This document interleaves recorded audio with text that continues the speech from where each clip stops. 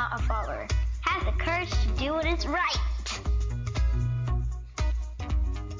Don't make a mountain out of a molehill. God sees everything you do. Be a leader, not a follower. Go out and be yourself. You are who you are. No matter how bad things are, there's always someone who has it worse than you, so be thankful. Put on your big girl pants and deal with it. God never says, oof. Be the head, not the tail. Always wear clean underwear in case you're in an accident. Every day can't be a target.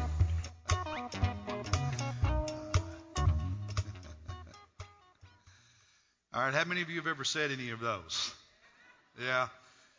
We have a lot of things we say as parents, don't we? And we're continuing this series, Parents Say the Darndest Things.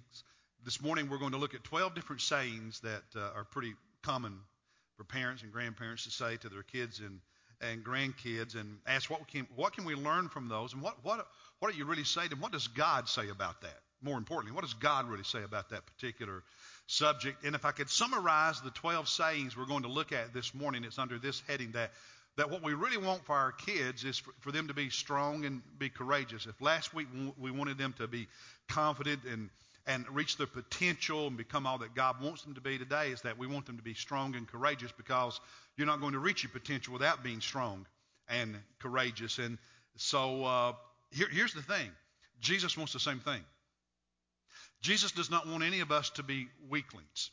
He wants us to be strong in our faith. He wants us to have the courage of our convictions. He wants us to stand, as Steve was saying a moment ago, stand up for Him, stand up for the faith, stand up for the Lord, and be strong. And so parents say things like this, all right? You heard this one in the video. Be the head, not the tail. What do we mean by that? Be a leader. Don't always be somebody who is led by others. Don't always be a follower, because sometimes being a follower will get you in trouble. Be a leader, be strong, and know the direction you're going in life. And so sometimes parents just come right out and say it. This saying, be a leader, not a follower. One parent said over and over to their kid, this was sent to me in the survey, go out and be yourself. You know who you are. So what we're really saying when we say things like that is children, we want you to be a leader, to not just be a leader of people, but to lead yourself, to allow the Lord to lead you so that you're leading your life and you're not just following the crowd, not simply following the culture. That takes courage. That takes faith. That takes strength. It's interesting, Jesus in Matthew chapter 16, and if you have your Bible, I invite you to open it there. In Matthew 16, Jesus is talking with his disciples. And he says, he asked them a question, what are people saying about me? Who do people think I am? As you're out there in the villages and towns listening to people, what are they saying about me? And the disciples told Jesus that what they hear people saying is that a lot of them think he's one of the ancient prophets come back to life, whether it's Jeremiah or one of the others. You're one of those prophets who died and you're come back to life. They talked about that a little bit, and then Jesus looked at his disciples and he asked them this, but who do you say I am? And Peter gave that well-known answer, you are the Christ, the Messiah of God. And Jesus said, Peter, that's right. The Father in heaven has revealed this to you, and on that reality, on that rock, on that truth of who I am as the Christ, as the Savior, as the Messiah, I'm going to build my church, grow my church, my family, and hell will not stop it, cannot prevail against it. But then there's something interesting that happens afterward. In Matthew 16, if you have your Bible, after telling them all of this, in verse 21, Jesus began to teach them a little more deeply on how this was going to happen, namely about his crucifixion. So in verse 21, from that time, Jesus began to show his disciples that he must go to Jerusalem and suffer many things from the elders and chief priests and scribes, and be killed, and then be raised up on the third day. So Jesus began teaching his disciples about his crucifixion and resurrection that were soon to come. Notice what Peter did in verse 22. Peter took Jesus aside and began to rebuke him, saying, God forbid it, Lord. this shall never happen to you. No, Jesus, you're not going to die. You're not going to suffer. No, we'll never allow this. And then Jesus' response is so stern. In verse 23, Jesus turned to Peter and said to him this. He said, "Get behind me, Satan. You are a stumbling block to me, for you are not setting your mind on God's interest, but man's." This is an example of Jesus saying, even those close to him may think this is what I need to do. I know, he's saying, something else is the Father's plan. And if you're going to reach your potential in life, you're going to be the kind of disciple, follower of Jesus that you dream of being in your heart, there are going to be those moments you have to go against the grain. You have to go against the crowd. You have to go against what everybody else is wanting you to do. You have to be a leader. And by being a leader, it's not just leading others. You can't lead anyone until you are in charge of your own direction in life. What direction are you heading? Is it under the lordship of Christ or is it not? Jesus knew who he was and what God's purpose for him was. And so he had the courage to go that route. And some of us struggle with that. Some of us struggle with going against the crowd and the friends and our family. In Luke chapter 9, you'll see it on the screen. There's an interesting passage that says it came about when the days were approaching for his ascension, when it was getting close for Jesus' crucifixion, resurrection, then ascension back to the Father in heaven, that he resolutely, with determination, notice that, was determined to go to Jerusalem. One translation says he set his face to go to Jerusalem. He was determined to go there. Why? Because it was in Jerusalem that he would be crucified and be raised from the dead and then ultimately ascend back to the Father. That was the place he had to go to fulfill his mission in life. And so he was determined. He made up his mind he was going to do it. And then in the next verses, he sends some of his disciples in front of him to prepare the way, because it's a long journey from Galilee down to Jerusalem. It's a several-day trip. And so he sends some followers ahead to make preparations. And they stop in this particular village of Samaritans. And in verse 53, they did not receive Jesus. Why? Because they didn't like the direction he was going. Do you understand there will always be people who don't like the direction you're going if you're following Jesus Christ? There will be relatives. There will be co-workers. There will be neighbors. There will be so-called friends. There will be acquaintances. There will always be people who don't like the direction you're charting for your life if you say, I'm going to be a leader in terms of leading myself, and I choose to follow Christ, to go that direction. Sometimes you got to say no to somebody. And that's what parents are trying to teach their kids. But listen, parents, grandparents, the best way you can teach your children and grandchildren to say no to the crowd and follow Jesus, to be a leader in that sense, is for you to do it and show them how. They need to see you at the ball games doing that. They need to see you when the family gets together for a reunion and holidays doing that. They need to see you in those quiet moments at home when you let your guard down doing that. That's how they'll learn from you. Any of you ever use a GPS? We trust them. They're pretty reliable, aren't they? Park rangers out in Death Valley in California have a saying, death by GPS. Because they are so accurate getting you on the shortest route from point A to point B that in Death Valley, sometimes they will put you on roads you don't need to be on. Roads that haven't been used for decades, that are no longer passable by most vehicles. And so 10 years ago, there was a 28-year-old mother and nurse named Alicia Sanchez with her 6-year-old son, Carlos, driving in Death Valley using their GPS, and drove 20 miles down an abandoned road. If Eventually, their Jeep Cherokee got stuck in sand up to the axles. It was 115 degrees.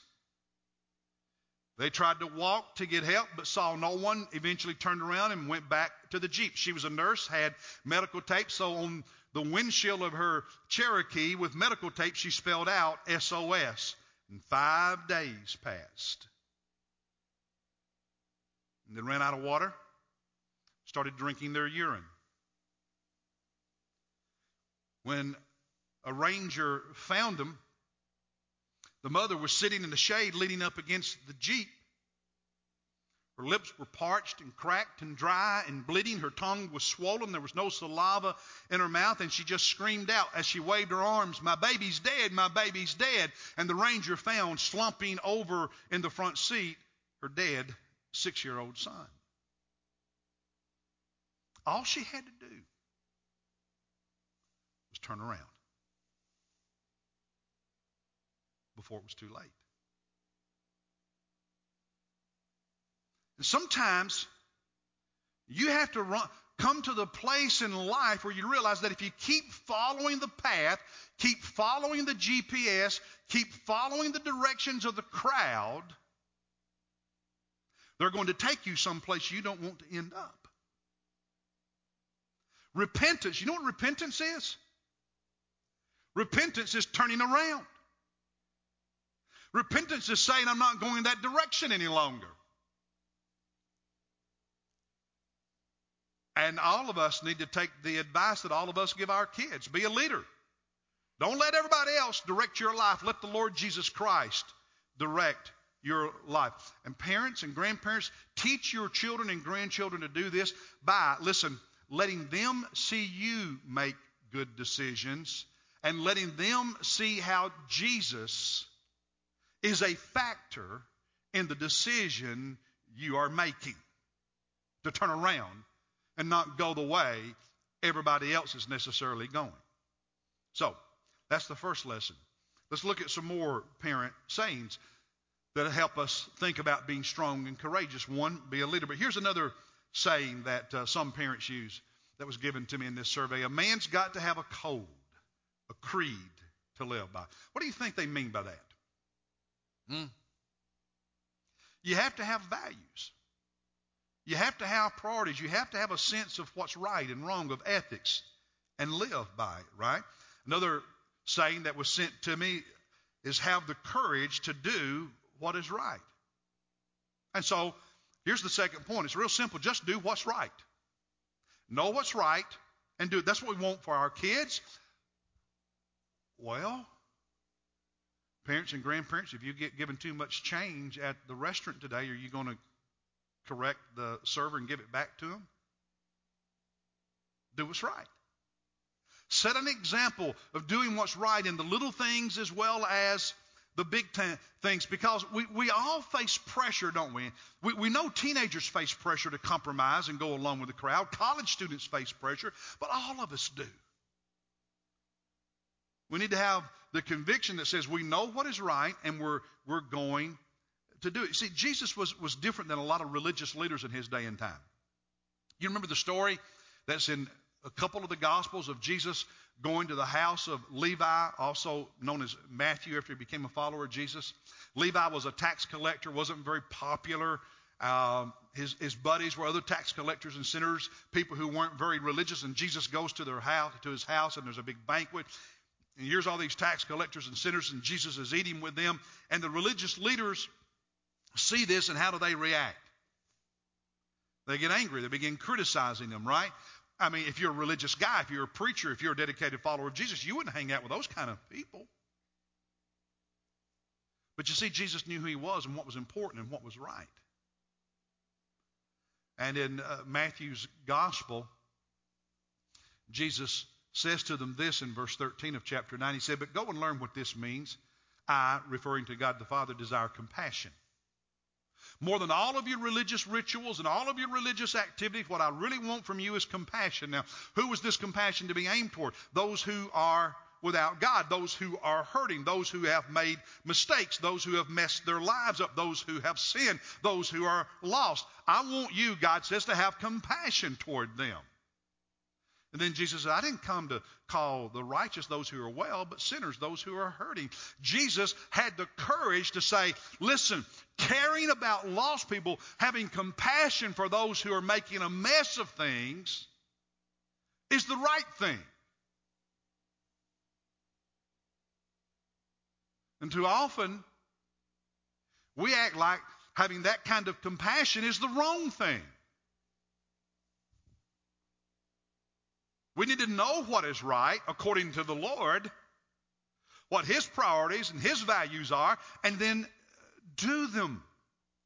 Because when you do the right thing, listen, every time we do the right thing, it makes a difference in somebody's life. Jesus made a difference in the lives of not just Levi, but others who were in the house that day when they had the banquet, didn't He?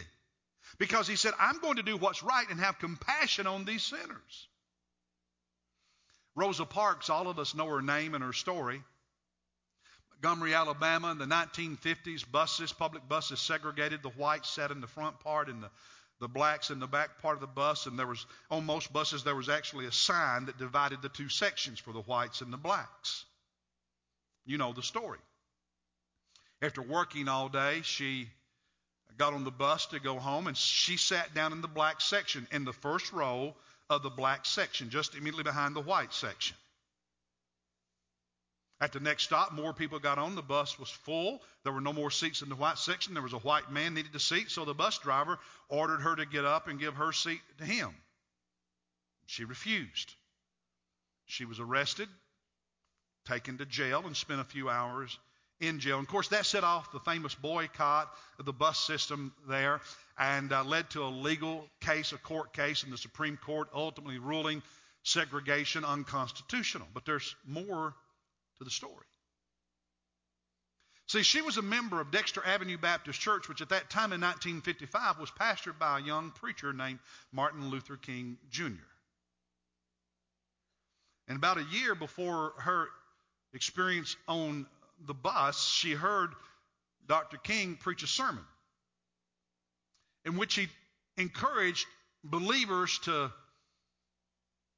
not be like a thermometer that just reads the temperature of society and joins in, but instead to be a thermostat that changes the temperature of society.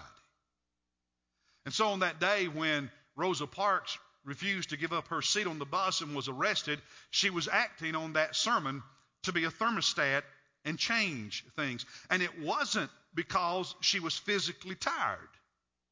That's a lie. What she herself said was this. She said, our mistreatment was not right, and I was just tired of it. She added, the only tired I was tired of giving in. And she not only changed history, she improved the quality of a lot of people's lives. See, that's what happens when you do what's right. We want our kids to have courage and be strong to do what's right. And sometimes doing what's right can make us uncomfortable, but we do it because it's the right thing to do. That's what followers of Jesus do, right? Right? You better think so. Here's a third group of parent saints. This one was in the video. It's always been one of my favorites. Always wear clean underwear in case you're in an accident. And why do parents say that? I think there's one obvious reason, and one that maybe is in the back of their mind, but they don't quite think about or say, but it's there. The first reason is moms just don't want to be embarrassed by a doctor or a nurse seeing dirty underwear. But the other part of that message is that sometimes we are in accidents, right? Sometimes bad stuff happens to us. Most of you in this room have had some of those experiences in life, haven't you? Here's another saying, every day can't be a party. And this one, don't make a mountain out of a molehill. And this one, no matter how bad things are, there's always someone who has it worse than you, so be thankful. By the way, did that ever make any of you feel better? And then they reworded it in the video. What the saying really is, put on your big girl panties and deal with it. Now, what are we saying to our kids when we say stuff like this? That life has its ups and downs, right? Life has pain. Life has challenges and hardships and difficult times. And here's the point. We have to deal with it.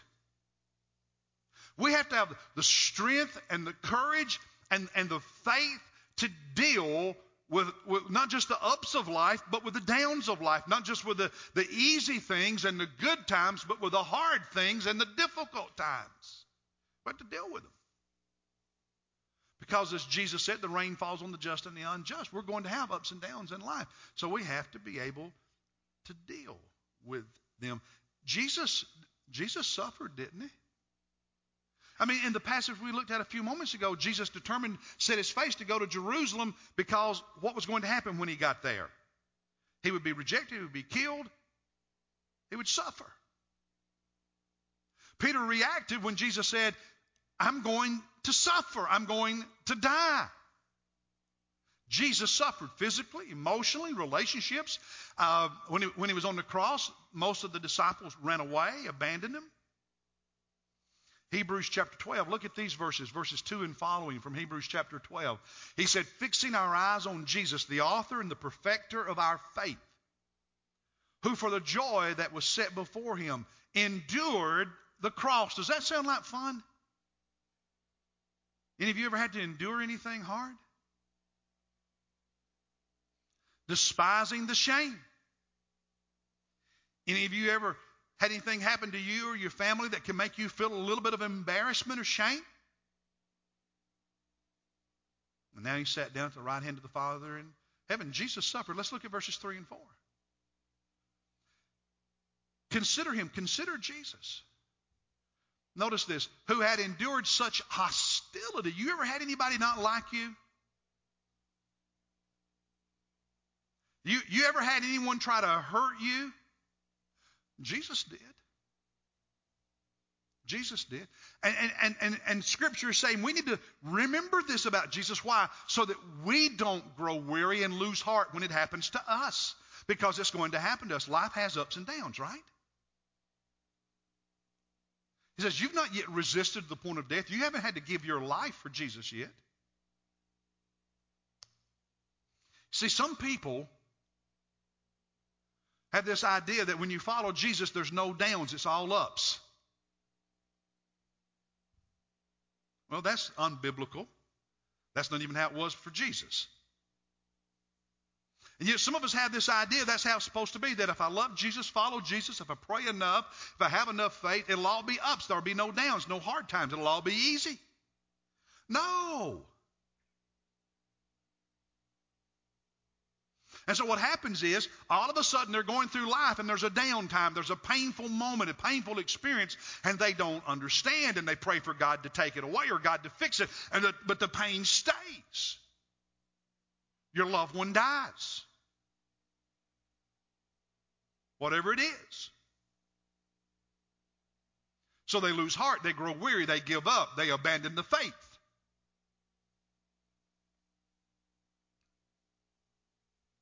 BuzzFeed had a story recently that they titled 25 reasons people gave for why they stopped believing in God. And so these were some statements people made about why they no longer believed in God. Said they did it one time, now they don't.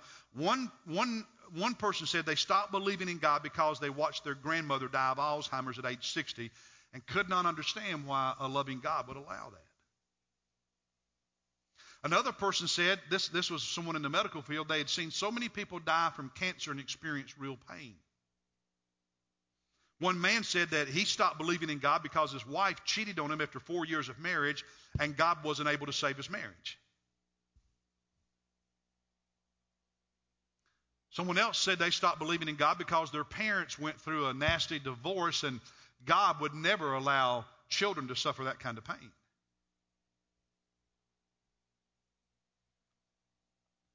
One woman said she battled depression her whole life. She prayed for God to take it away from her, and he didn't. So she stopped believing in God. And what I'm saying is that sometimes when the bad stuff happens, when the downs come, people give up.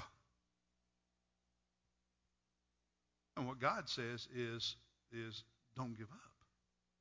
Bad's going to happen to you whether you follow Jesus or not. You do know that, right? But here's the thing. When you follow Jesus, you're not going to bring as much bad stuff onto yourself because you won't make as many bad decisions. And then secondly, as you're going through it, you've got a strength, an energy, a support system, not just God. But I've seen so many people go through bad times in life alone because they don't have a family of faith.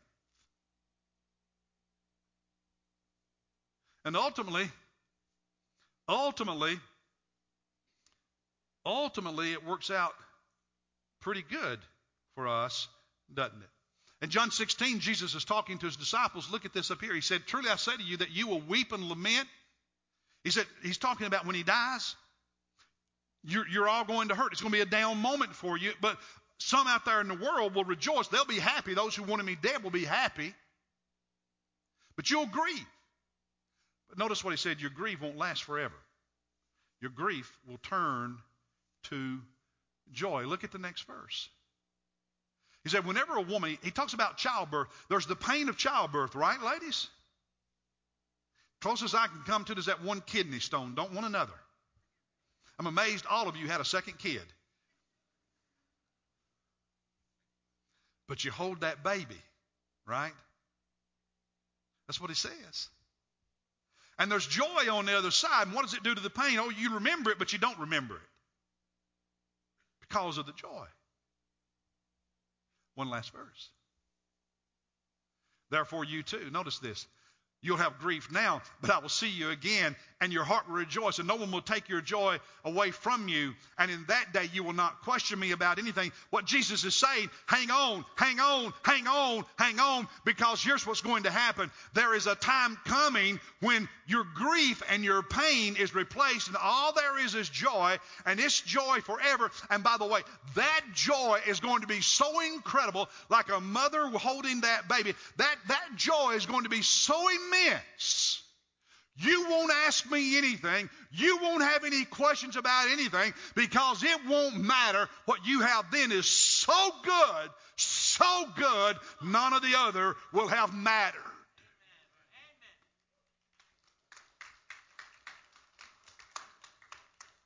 And David Sachs was an award-winning photographer whose photographs were published in more than 50 publications around the world. He was also a devout follower of Jesus with a wife and 4 children, but in his 40s he was diagnosed with cancer, and when they diagnosed it, it was well advanced already in his liver, lungs, bones, lymph nodes. It was a death sentence. In the final days of life, his body was thin and weak. His family and friends would gather in the bedroom around his bed. They would talk, they would pray, they would sing songs of faith. David's brother brought over his guitar. And the evening before he died, as a family, they sang this song.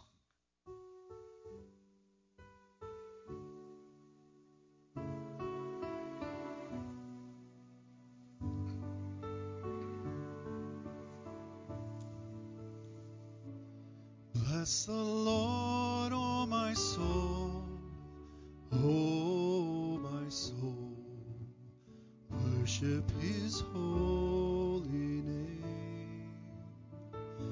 Sing like never before, oh my soul, worship your holy name.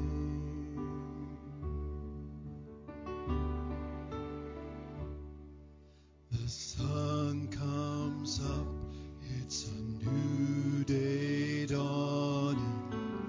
It's time to sing your song again.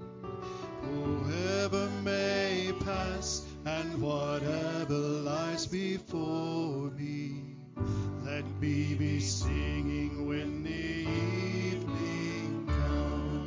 that chorus with us. Bless the Lord. Bless the Lord, oh my soul. Oh my soul. Worship His holy name. Sing like never before. Oh my soul. I'll worship your holy name.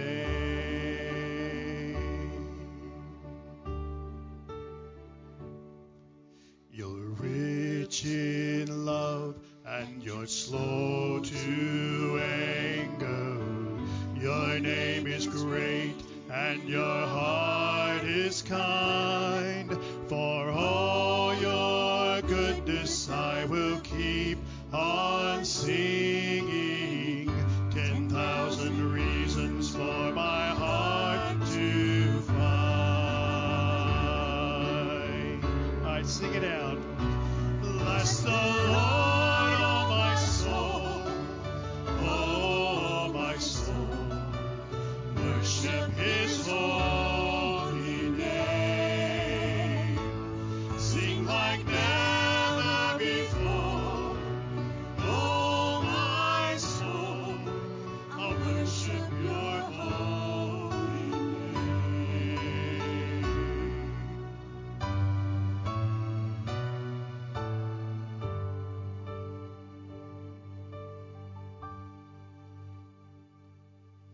And on that day when my strength is failing, the end draws near and my time has come.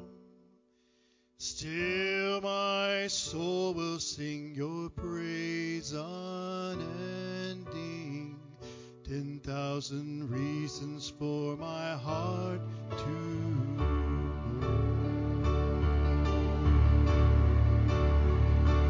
bless the Lord, oh my soul. Oh my soul. Worship His holy name. Sing like never before. Oh my soul. I'll worship your holy name. Sing it one more time. Bless the Lord, oh my soul. Oh my soul. Worship His holy name. Sing like never before. Oh my soul. I'll worship His holy name. I'll worship your holy name. I'll worship your holy name.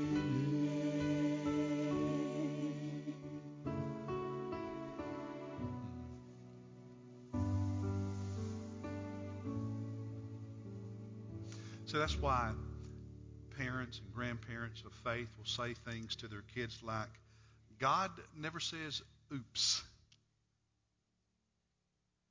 And God sees everything you do. And often when we say God sees everything you do, it has a negative connotation. He's watching. And that's true. But there's also a very positive side to that. It means you're never out of His vision. You're never alone. You're never without His presence if you're His child. And that's a great message, isn't it? You see, any weakling can give up.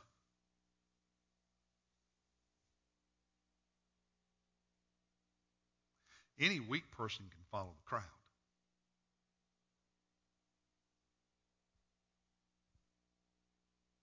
Any weak person can give in to the pressure and compromise and do what's wrong. But it takes a strong person, courageous person of real faith and devotion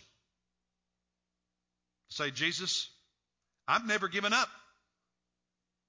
I'm going to follow you through the ups and the downs, all the way to glory. Jesus, I'm going to follow you when people close to me don't want me to.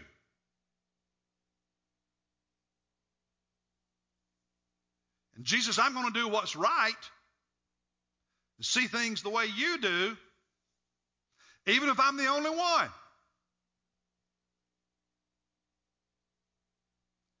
And parents and grandparents, that's what we're telling our kids. That's what we want for them, isn't it? Show them how by your own example. Show them how by your own example.